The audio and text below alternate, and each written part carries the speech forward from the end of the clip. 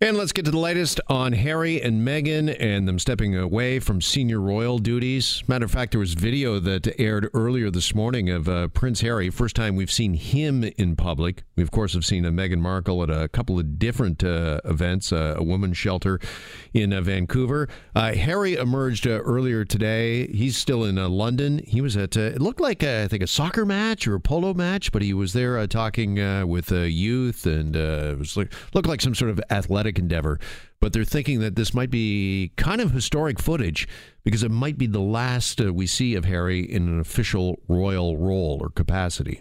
Wow.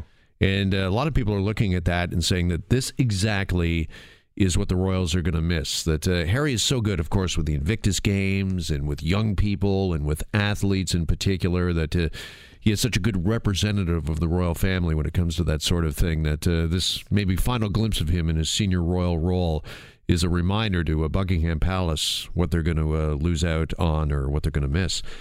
Meantime, a new poll is out from Angus Reid that has found that nearly 3/4 of Canadians, 73% of us, do not want to pay for the costs associated with the royals moving and living here. Now, 19% said that they would be okay with covering some costs, but not all. And just 3% of us said we would be willing to have Canada foot the entire bill. Let's welcome in Patricia Treble, royal writer. She joins us now here on Global News Radio 640 Toronto. Patricia, good afternoon. Nice to have you back on the show. Nice to be talking to you, Jeff. Okay, first of all, what is the biggest potential cost, do you think, associated with Harry and Meghan coming here? Is it security? I think it is security.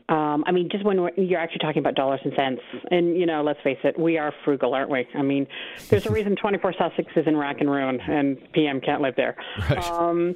I think it is cost. I mean, the numbers are, and security numbers. Nobody talks about security because there's simply so many ways to slice and dice this, and the government never wants to talk about security and how much it costs. But the latest numbers is it could be upward of $10 million.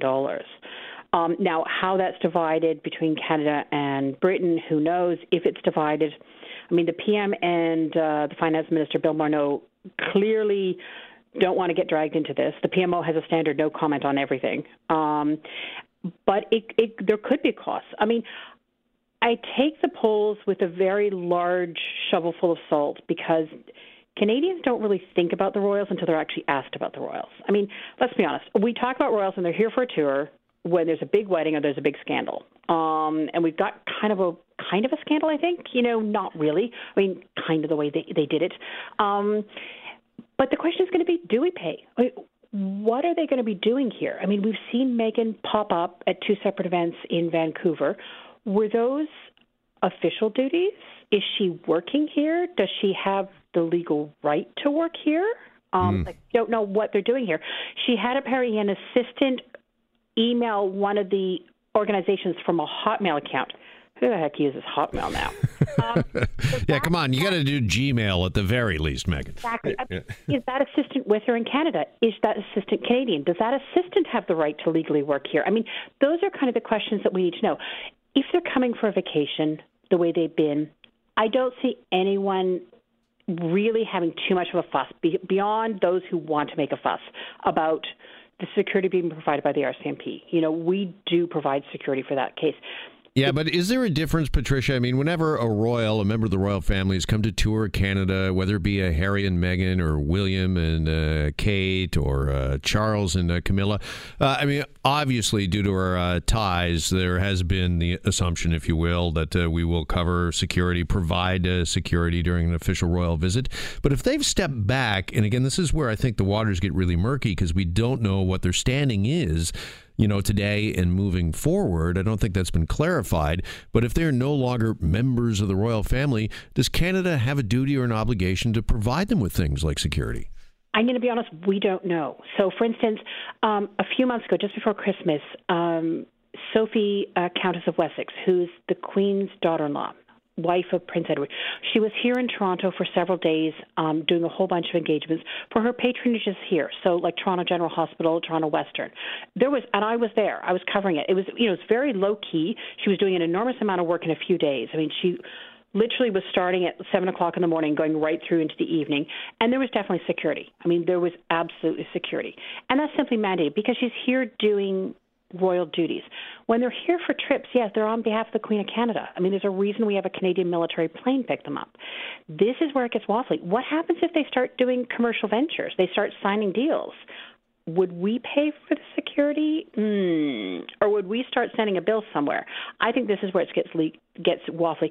And simply the legal status. As somebody said, would Harry even qualify? I mean, we have a point system. Does Harry even qualify?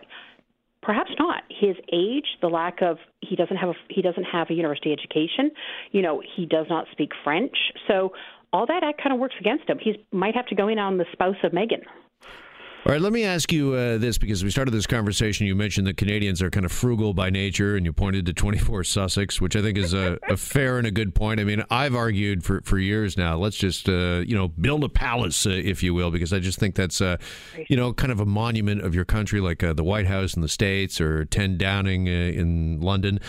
So having said that, knowing our frugality when it comes to this sort of thing, do we need to look at this a little more big picture that, yes, security might be $10 million. It might cost, I don't know, Canadian taxpayers, I don't know, let's $25 million a year to have Harry and Meghan here. But what they bring back to the country, is it more than that? Is there any way to measure that? Exactly. So if you do the math, people have been doing that. So let's say it is $10 million. That's the equivalent to 25 cents per Canadian per year. Think about how much tourism, publicity, and attention British Columbia has right now. I mean, their tourism people have to be dancing in the streets. I mean, they have to be, because all those, the entire world's press is camped out on Vancouver Island in the middle of a snowstorm, but they are camped out there. And what they're saying to me is they're saying, this place is just drop dead gorgeous. And they're shooting pictures of the hiking and the this and the that and the float planes. You cannot buy that publicity. And so I think if that's the sort of publicity that we're going to get, the cost-benefit analysis, I think, works in their favor. And that's always the case with royals, right? I mean, yes, there are costs to royalty, but it's what they give back in the way of tourism, in the way of just profile. Would all these reporters from around the world be flying into Vancouver? No. They're there because of Harry and Meghan. And so I think, as much as we get, we like counting our nickels and dimes. I think, we do have to look big picture. The question is going to be how long they're going to stay here, too. I mean, the Queen's message simply just said, during the duration while we figure this out, left the door open that they might stay longer, they might change, maybe they won't stay on Vancouver Island. That would be a little remote, I think, for them. Maybe they're going to come to Toronto where all their friends are, where, obviously Meghan lived here for years. She's got an infrastructure here. Or are they going to, is this a way station? I cannot imagine them spending huge chunks of the next 5 years in Canada. I don't think so. I think they're going to the States. But again, that becomes a problem because the immigration system there. Yeah, let me ask you just finally here, do you have a handle on where their final destination in Canada will be? I mean, if we're talking, that there's going to be some area that reaps all kinds of rewards when it comes to publicity, international coverage, and perhaps tourism, that sort of thing. Do we have an inkling of where it might be? I think the two strongest bets, quite frankly, are BC's lower mainland. We're talking Vancouver, Victoria, or we're talking Toronto. I mean, those are really the only two contenders that anyone is talking about in any way, any seriousness. But she's not going back to her old life if she comes to Toronto. Not her old life. She was in a small little 2-bedroom house, near Christie Pitts, right, you could just walk up to the door and ring the doorbell. That is not happening now. I mean, there's no way any security will allow anything like that. I mean, where they are in Britain, they're behind layers upon layers upon layers of security. I mean, they've got a fabulous place. Frogmore Cottage, right by Windsor Castle, is beautiful. But it's behind layers of security, and they're going to need that here because there's a real fact of why they need the security. They're not doing it for their for chuckles and laughs. They have to have security. Question of just who pays for it. You know what? My favorite story of the day, though, is that apparently the town of Sussex, New Brunswick, has made a pitch to have them put down roots there. Isn't that perfect? The Duke and Duchess of Sussex living in Sussex. That would be awesome, and they would love New Brunswick. I grew up. I spent a good chunk of my childhood in New Brunswick. they would love New Brunswick. They love the Maritimes. Yeah, it's a lot easier, actually, the flight from New Brunswick to London and back than it is Vancouver, that's for sure. So maybe it adds up. Who knows? Patricia, listen, a pleasure as always having you on the show. Thanks so much for taking the time. Oh, my pleasure.